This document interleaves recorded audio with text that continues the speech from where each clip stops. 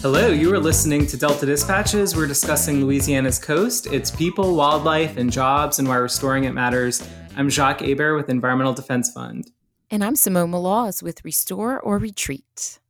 And it is a gloomy March day. Simone, I hope you're in store, or you're ready for the rain that's in store. I hear it's a gloomy day all across the world too, Jacques. But we'll get to that in just a second. Yes, Jacques, I feel like I'm always a student. I learned more about turbines and some other things like that this morning. And so, it's always interesting when, just heavy rainfalls can impact the city the way that this does, especially like even vaccinations and those kinds of things. So never a dull day here in Louisiana weather-wise, for sure.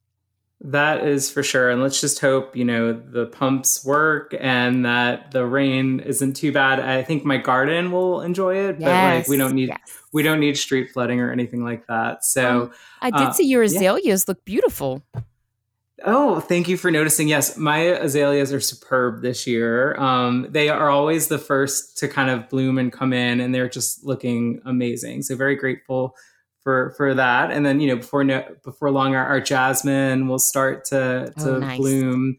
I will say my satsuma tree has little buds on it again. So the satsumas are going. So yeah, I love this time of year just because of everything being in bloom, and the weather is amazing for the most part. I will say my allergies have been a little out of control. And your car is probably dusted in green, right? Exactly, but it's all worth it. So I'm so excited for today's guest. We've featured a number of different authors over the years on Delta Dispatches, and I came across this book and just found it, one, so incredibly relevant to the topics we discuss on this show, but also fascinating in terms of being a look back at decisions that have been made over centuries in terms of controlling the river, trying to live with the river, and the impacts that those decisions have had on our life today in the Mississippi River Delta. So I thought it was especially timely and relevant topic. So I'm so excited to bring on Adam Mandelman. He's an environmental historian and experienced designer.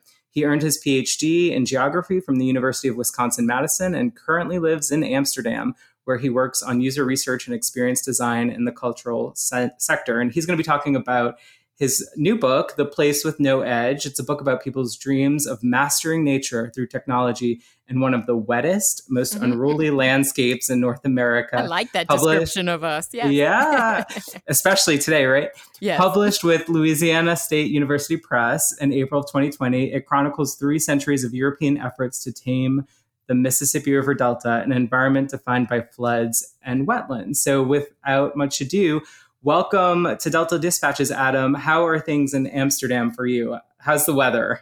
Hi, Jacques. Hi, Simone. Thanks so much for having me on.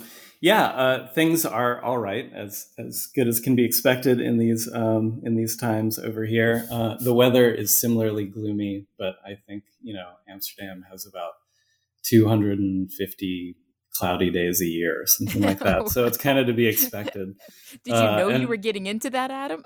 Yeah, I mean, I moved here from Wisconsin, right? So it beats the minus 20 temperatures in winter. But and my garden is consisting mostly of moss from all the rain all the time. But, I do love a nice moss or peat garden as well, yes.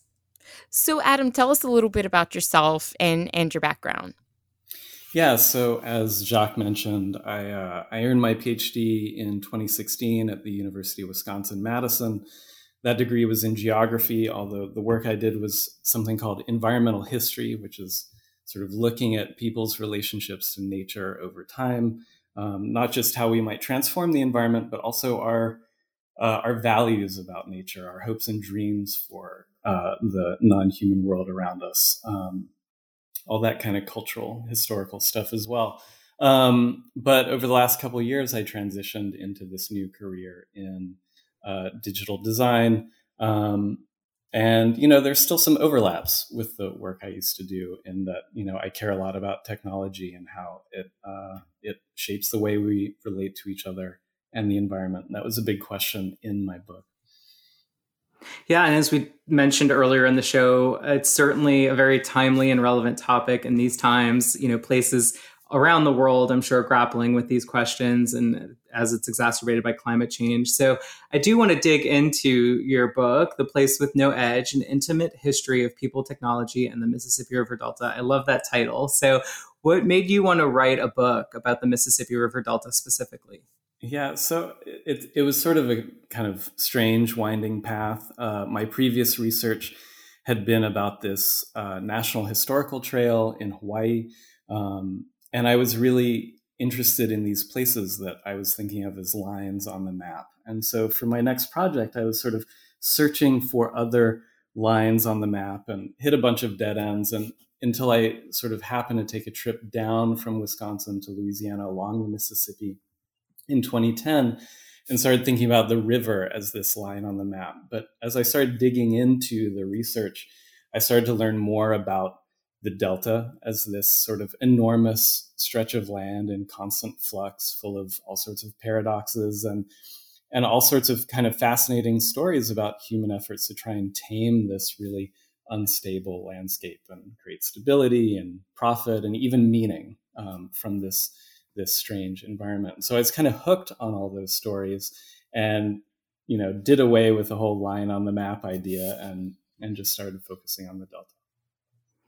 So there's, you cover lots of time about how to control the river, but let's just, for the sake of time, go back to the European settlers.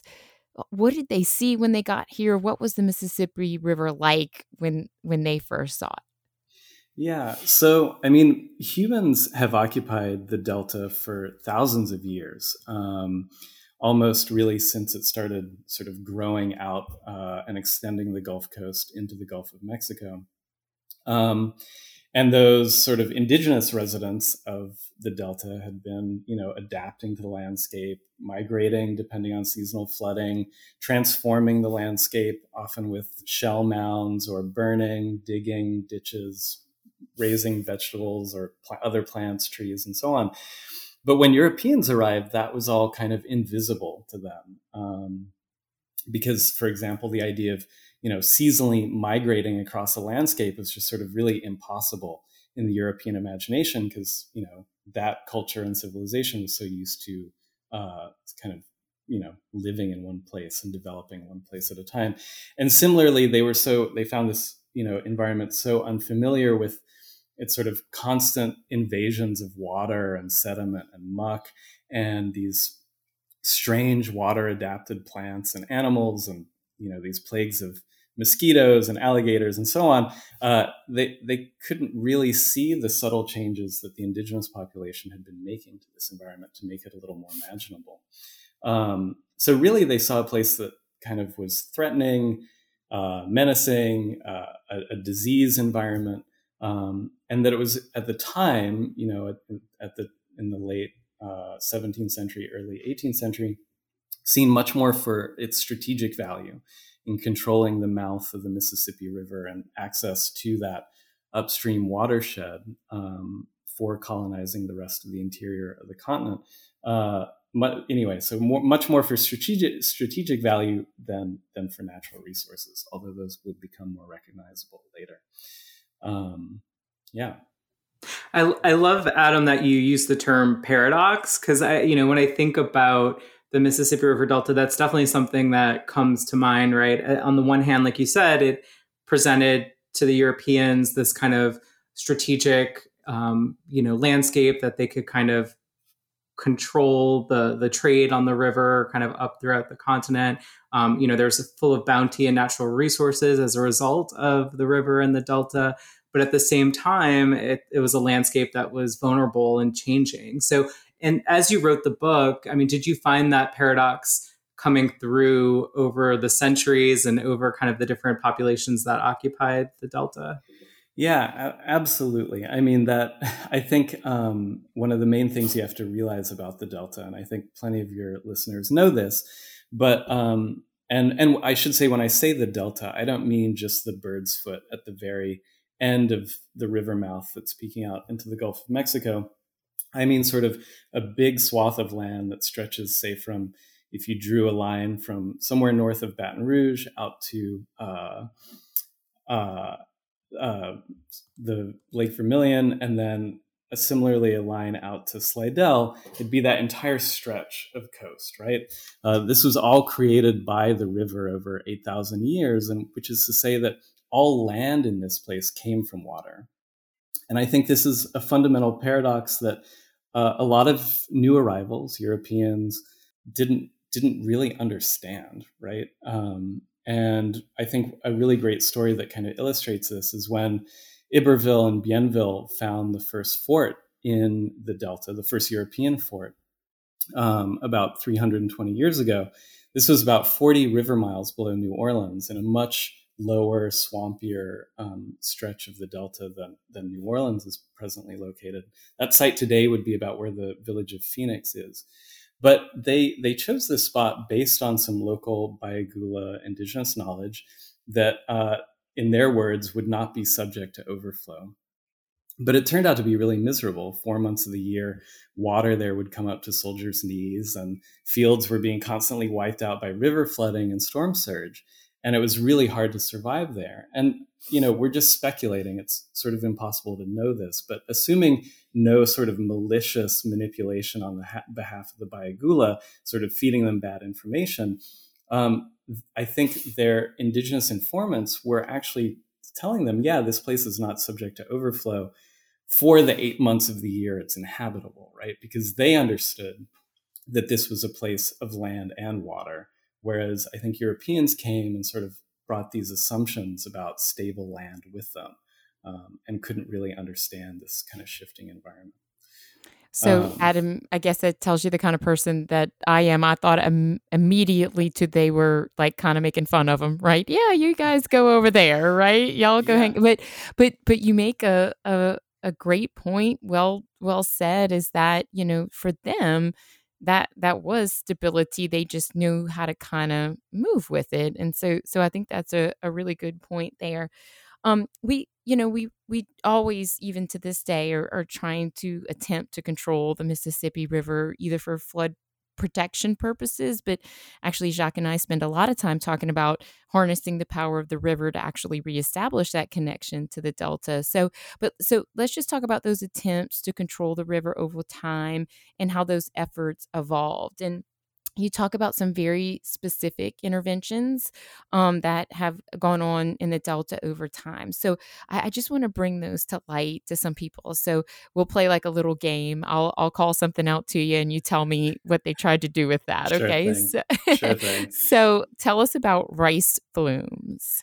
Right. So, and one thing I would just say is that although a lot of the book is about people's attempts to control the river and the Delta, I should say that it's really about people's attempts to control nature, more broadly defined in this landscape. So rice flumes weren't so much an effort to control the river itself, but an attempt to manage extra flows of water off of it. So these things date back to at least the turn of the 19th century, and they come up in response to the more wide levying of the riverbank. Basically, the story is that rice planters, had found finally a crop that worked in this really wet, soggy landscape. But as the river got more and more levied, sort of continuously, they couldn't really find the floodwaters to inundate their rice fields. At first, they start cutting the levees, but pretty soon that puts them in bad graces with some of their neighbors not growing rice. So they create this thing called a rice flume, which is like a culvert, kind of a long hollow box made out of cypress wood that's buried in the levee and used to kind of channel high water through the levee onto their land. So, and this kind of evolves over time, but it's really interesting because it represents a whole community of people and a whole way of life in the Delta who are actively inviting floodwater onto their land at different times of the year. Okay, so let's keep the quiz going. You answered that correctly. Let's talk about pull boats. Yeah, so pull boats were one of these things that were developed to try and more efficiently extract one of the most prized natural resources in the Delta in the 18th and 19th century, and that was cypress lumber. Cypress logging had started up in the sort of 1730s and later, but it was really hard to access these cypress trees because they're in swamps that, are too soggy to get a wheeled cart in there or animals to pull these logs out, and they weren't kind of wet enough to get a boat all the way in there. And so for up until the sort of 1870s, what most people did was they went out there when the swamps were drier, girdled the trees, let them kind of die standing up. And then when the floods came in, they'd paddle out in little boats and fell the trees and then float them out. But by the 1870s, there's this new invention, which is basically like a steam-powered logging boat that a dredger would go out into the swamp forest, dredge out a canal to give access to this boat. It would go out, anchor, and then run these cables out into the forest and yank out,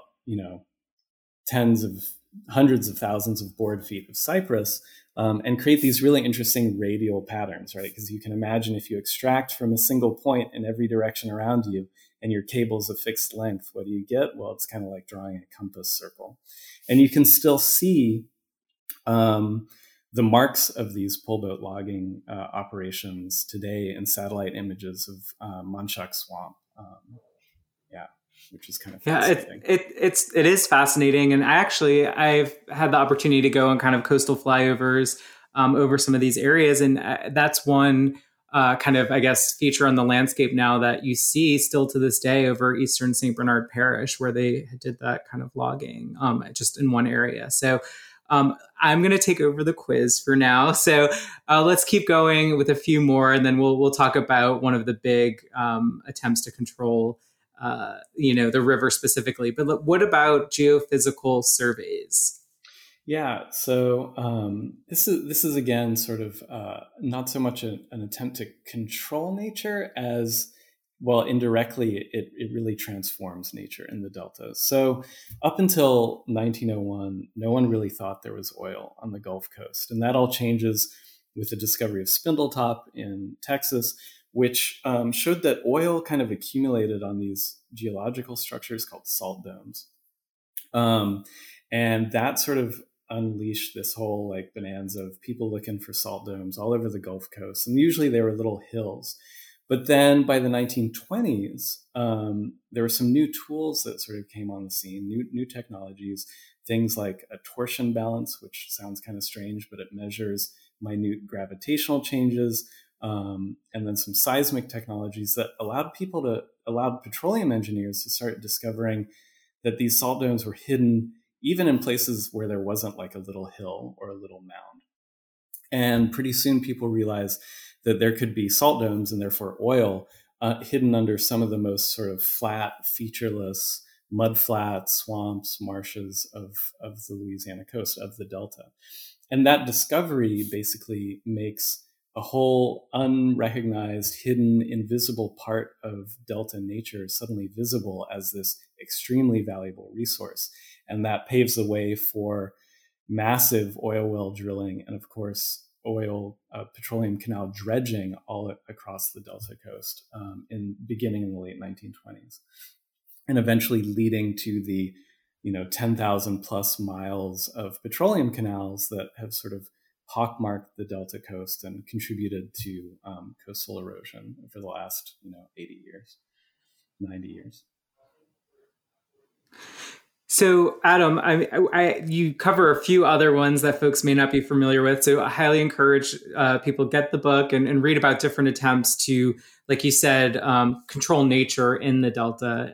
But one area that, we focus a lot on today still are levees, right? And we know that levees were constructed pretty early on from European settlers. And they evolved over time, ultimately leading to what we know of today as the federal levees as part of the Mississippi River and tributary system following, the Great Flood of 1927. So let's talk a little bit about levees. Were there, debates early on whether or not to use levees in terms of protecting from river floods? Yeah, absolutely. In fact, and some of your listeners might be already familiar with this. There was one big debate called the levees only debate, and probably one of the more consequential arguments in Louisiana history, at least from sort of some of the indirect impacts that it's had on the Gulf Coast. John Barry, the author, chronicles this whole saga around the levees only debate really beautifully in his book Rising Tide. He's the same John Barry who led the Southeast Louisiana Flood Protection Authority east to bring that 2013 lawsuit against the oil industry for wetlands damage. But basically, the story goes as early as the 1840s, you have all these engineers arguing over the best approach to flood control. And one side sort of argued for a diversified approach that included outlets and reservoirs. And another side argued that levees and only levees would be the thing that could protect the state from future flood. And the debates around this are really complicated and involve really interesting personalities. Some of whom were basically cutting off their nose to spite their face and making arguments that didn't really make sense for the sake of their own ego. But you kind of have to read about it to get the whole thing. But basically, levees only wins out.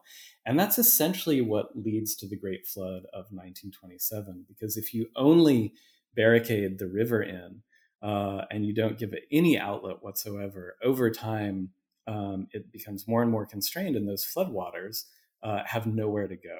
And you end up having the massive kinds of crevasses and flooding that we saw in 1927. And that's really the last time that Southern Louisiana and the Delta saw any kind of sediment-laden floodwater from the Mississippi spread over the landscape in any meaningful sense, which has pretty serious consequences for the Delta, as right? Without new sediments, it continues to sort of subside and shrink and crack up. Yeah, it's interesting that we're coming on almost the century of kind of that decision. I remember reading, I think from a National Geographic excerpt about kind of that debate and the people that made those decisions recognizing that there would be consequences for future generations. So is that something that, folks, I guess, considered at the time, but figured, well, that'll be kind of for generations down the line to figure out and manage? I mean, were they aware of the consequences of levying off the Mississippi River? Yeah, so I mean, it's funny, even after 1927, the Army Corps does embrace some alternative approaches to flood control, including outlets and spillways like Morganza. But the problem is this system is still really converting the Delta into plumbing. There's no real place for the sediment to really spread out and replenish the landscape. And so we're still living with, these decisions still made in the 20s and 30s and onwards, right? And yeah, there were folks that sort of had some clue that this could become a problem, especially in the late 1890s. There was this National Geographic article by an engineer named Elmer Cortell, who sort of said, hey, perfectly levying this environment will lead to massive subsidence and erosion. But he assumed at the time that the state and the nation would have the resources to be able to find some technological solution to that by now, which obviously we haven't. I mean, this is sort of like one of these attempts to control nature, and everything that can go wrong, it becomes very complicated to try and solve, right? So, Adam, let's fast forward, which I'm sure every historian loves to do. But let's talk about the impacts all these efforts had. You think how that ties to Hurricane Katrina?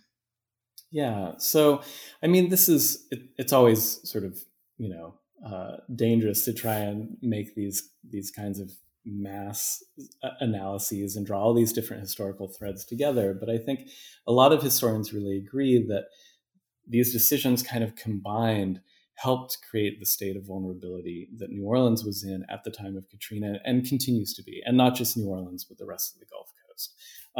Levying had prevented, as I've said, sediments from reaching this landscape and replenishing it, and sort of offsetting subsidence and compression of these sort of spongy delta soils, dredging of the coast for petroleum canals and petroleum exploration had not only turned a bunch of wetland into just open water on its own, but allowed saltwater to intrude and kill off wetland plants.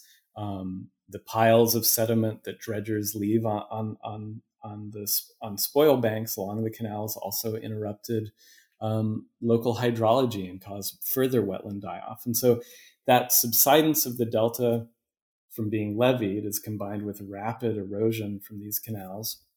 And then on top of that, you have something like cypress logging from the whole pull boating industrial cypress industry, completely denuding huge swaths of wetland and sort of eliminating one of these major buffers to storm surge. So all of that kind of combines to leave New Orleans in a very vulnerable place as far as hurricanes and also the rest of the Delta. Yeah, I mean, we definitely saw that kind of come to bear. And as you mentioned, it's a kind of state of vulnerability that continues to exist today, unfortunately. And, thinking about the river, we've had numerous back-to-back years, knock on wood, that this year will skip, but, where the river's been at kind of flood stage for extended periods of time, requiring the use of the Bonnet-Carré Spillway. We've had the most active hurricane season ever recorded last year. So a lot of challenges. But I mean, in terms of looking ahead, do you see signs of hope or opportunity in terms of how we better live with nature and kind of confront some of these challenges on the Mississippi River Delta? Yeah, I mean, well, I think the biggest reason for hope is that humans are remarkably full of ingenuity, and there's not much choice, right? And I think increasingly people are recognizing that these kinds of crises need attention, which helps with the political will and helps with maybe some of the acceptance of trade-offs. I think that's one of the biggest things, actually, is that there's no, once these kinds of really complicated sets of environmental conditions are established, there's no real going back. You have to accept trade-offs. You have to sort of enter into this relationship with the non-human world of sort of mutual dependence and responsibility. So much like the cutover cypress forests can't really regenerate in Louisiana now without human assistance, lots of time and energy and money invested in planting cypress forests and nursing them back to full growth. It's the same with the Gulf Coast, the Delta Coast, right? It's not going to just come back. We need to actively engage with, redistributing sediment, whether through dredging or diversions or other new approaches to sort of protecting this environment. And then we also have to maybe accept that not all of it is going to come back, right? And find new ways of living in this place. And so I'd say another reason for hope here is that, as challenging and difficult as it is, especially for some communities, it's also a huge opportunity for really new creative approaches to living in a Delta environment. So, Adam, whenever I see books and even things like John Barry's book and your book, I think about what it took to put that together. I think about how you had to write like every single word, probably 2 and 3 times, or wordsmith it, those kinds of things. Just tell us a little bit about what's required to do the research and putting together a book like this. Or even, you talked about your work in Hawaii, those kinds of things. Just talk about the process if you can. I'd say probably each word I rewrote 10 times. First as a doctoral dissertation, and then rewriting that extensively to make it into a book that people might want to read. As an environmental historian, I really take landscape seriously. So I made several trips to Louisiana, and exploring the region around the Delta and around New Orleans to try and sort of immerse myself in the landscape, but also to try and see up close what the effects of these centuries of human involvement in this place were. There's sort of a tradition in the field of landscape reading. So that was really key to my process, alongside, digging in the archives, looking at all these dusty documents that maybe people haven't looked at in decades or maybe even centuries. And then, of course, interviewing people and really, none of this work is possible without all the work of previous writers and historians and so on. But yeah, it's sort of the hardest part is finding the story that connects it all, right? And I think it took years to even figure out what I was writing about. That is such an impressive undertaking, and highly encourage people to get the book and read it and dig into your amazing research and storytelling around the Mississippi River Delta over centuries, right? So it's incredibly impressive. I'm curious, in doing the research and writing the book, if anything kind of most surprised you, or if you learned anything that really you found interesting that you didn't know really before going into it. Yeah, I mean, I'd say there are two, tons, but two that really stand out. One, these rice flumes that we talked about a little bit earlier. It was really fascinating to discover this sort of whole way of life in 19th century southern Louisiana that was built around inviting floodwater onto your land. We don't really think about people wanting to do that. And all the conflicts that sort of ensued around that. It was really fascinating. And another one is that I discovered that all river deltas in the world enter into an ocean of some sort that are not inland deltas are all roughly the same age. They all started forming about 8,000 years ago when sea levels stabilized after the last ice age. So it's really sort of interesting to think about, you can maybe sort of take the Mississippi River Delta and look at other deltas in the world and see the challenges that they're facing, and how things have sort of played out differently depending on the different decisions that humans have made in those places. So, Adam, you're in Amsterdam right now, and we've learned a lot from the Dutch about living with water.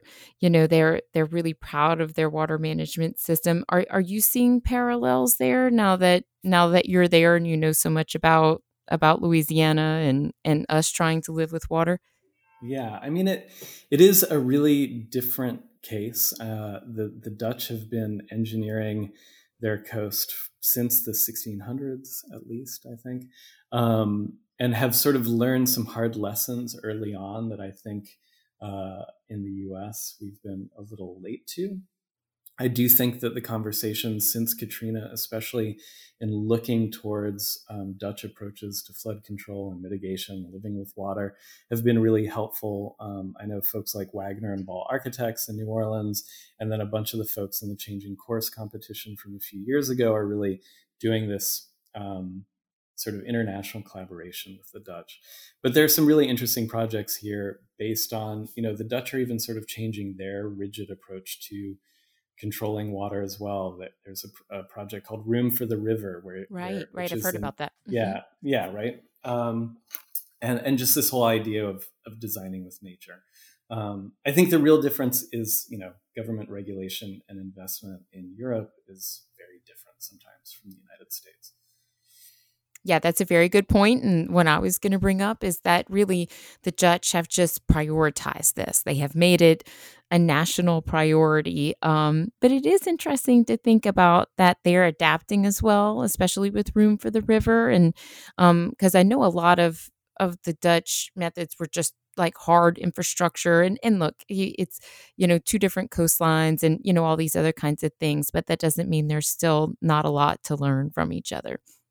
Absolutely. And that's sort of what I was alluding to before. The Dutch definitely took similar approaches with really hard infrastructure for, decades, if not centuries. And only now in recent decades have been sort of reevaluating some of those approaches. And, they also didn't end up pockmarking their coastline with tens of thousands of miles of petroleum canals, which certainly hasn't helped Louisiana's situation.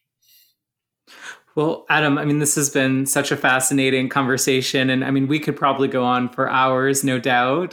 So I Yes. hope it's a really good teaser for everyone and kind of a call to go and purchase the book, The Place with No Edge. Where can folks go to actually get the book and read it? Because I highly recommend all of our Delta Dispatchers listeners go. It's your homework assignment. There will be pop quizzes on future episodes. So go and read The Place with No Edge. But where can they get the book? Yeah, thanks so much, Jacques, for those kind words. I always like to say support your local bookstore. If they don't have it in stock, I'm sure they could order it. Also, bookshop.org has it. And of course, you can get it from LSU Press. And if you must, you can order it from Amazon. I'm sure Octavia Books or any of our local bookstores will be glad to get it for you, or wherever you may be. Definitely support your local bookstore. Right? Yeah. Create a demand on the local level. I just have one little tiny correction. I think Jacques meant to say award-winning book because you have won the award for the 2020 John Brinkerhoff Jackson Prize. That sounds important.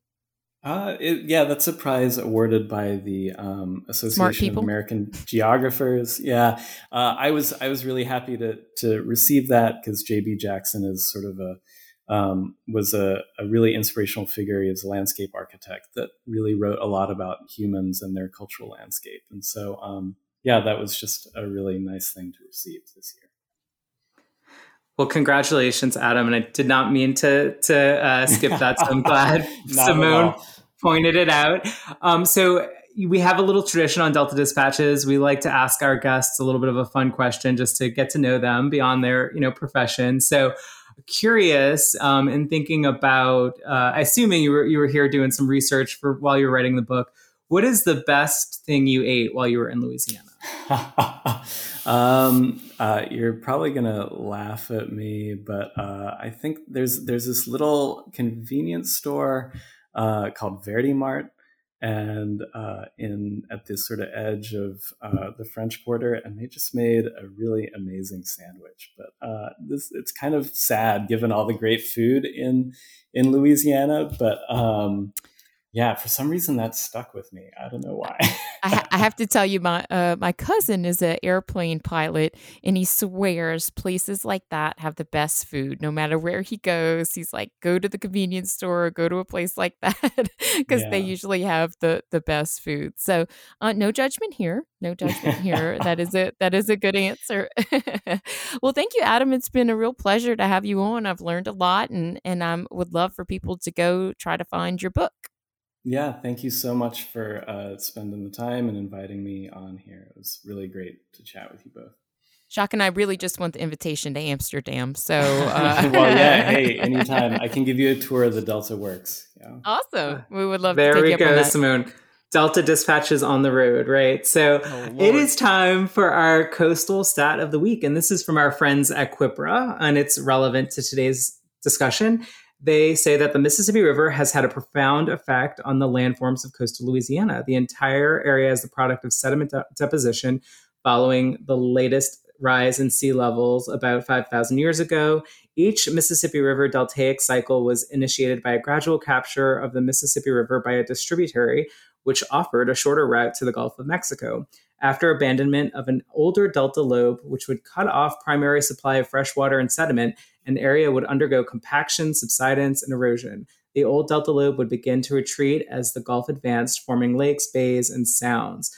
Concurrently, a new delta lobe would begin in its advance Gulfward. This deltaic process has, over the past 5,000, 6,000 years, caused the coastline of South Louisiana to advance Gulfward from 15 to 50 miles, forming the present-day coastal plain. I'm learning so much today, Jacques. Thank you for sharing. I have the coastal voice of the week. We have Shannon in Buras, Louisiana. And Shannon says, living in Plaquemines Parish, there are only a few miles of land where I live between the river levee and the Gulf levee. I have neighbors and friends who lose land every year due to the diminishing coasts. The environment and landscape and its changes very directly affect the lives of the people living in this parish. Thank you, Shannon, for lending us your voice. And just remember that you can add your own coastal voice at MississippiRiverDelta.org/record restore-the-coast. Jacques, you have another reminder for some of our friends too.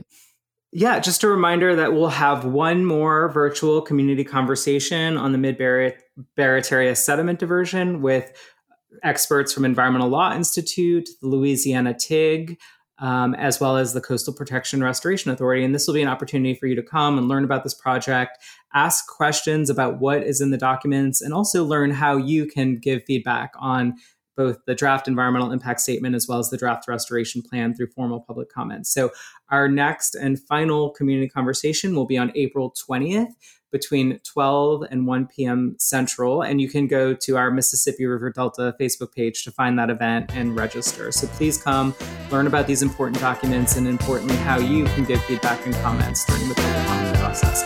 And with that, I would just like to once again thank Adam so much for being on. It was such an interesting and fascinating conversation. I highly encourage folks to go and pick up a copy of his book, A Place with No Edge. And until next time, we will be back. We'll see y'all later, alligators.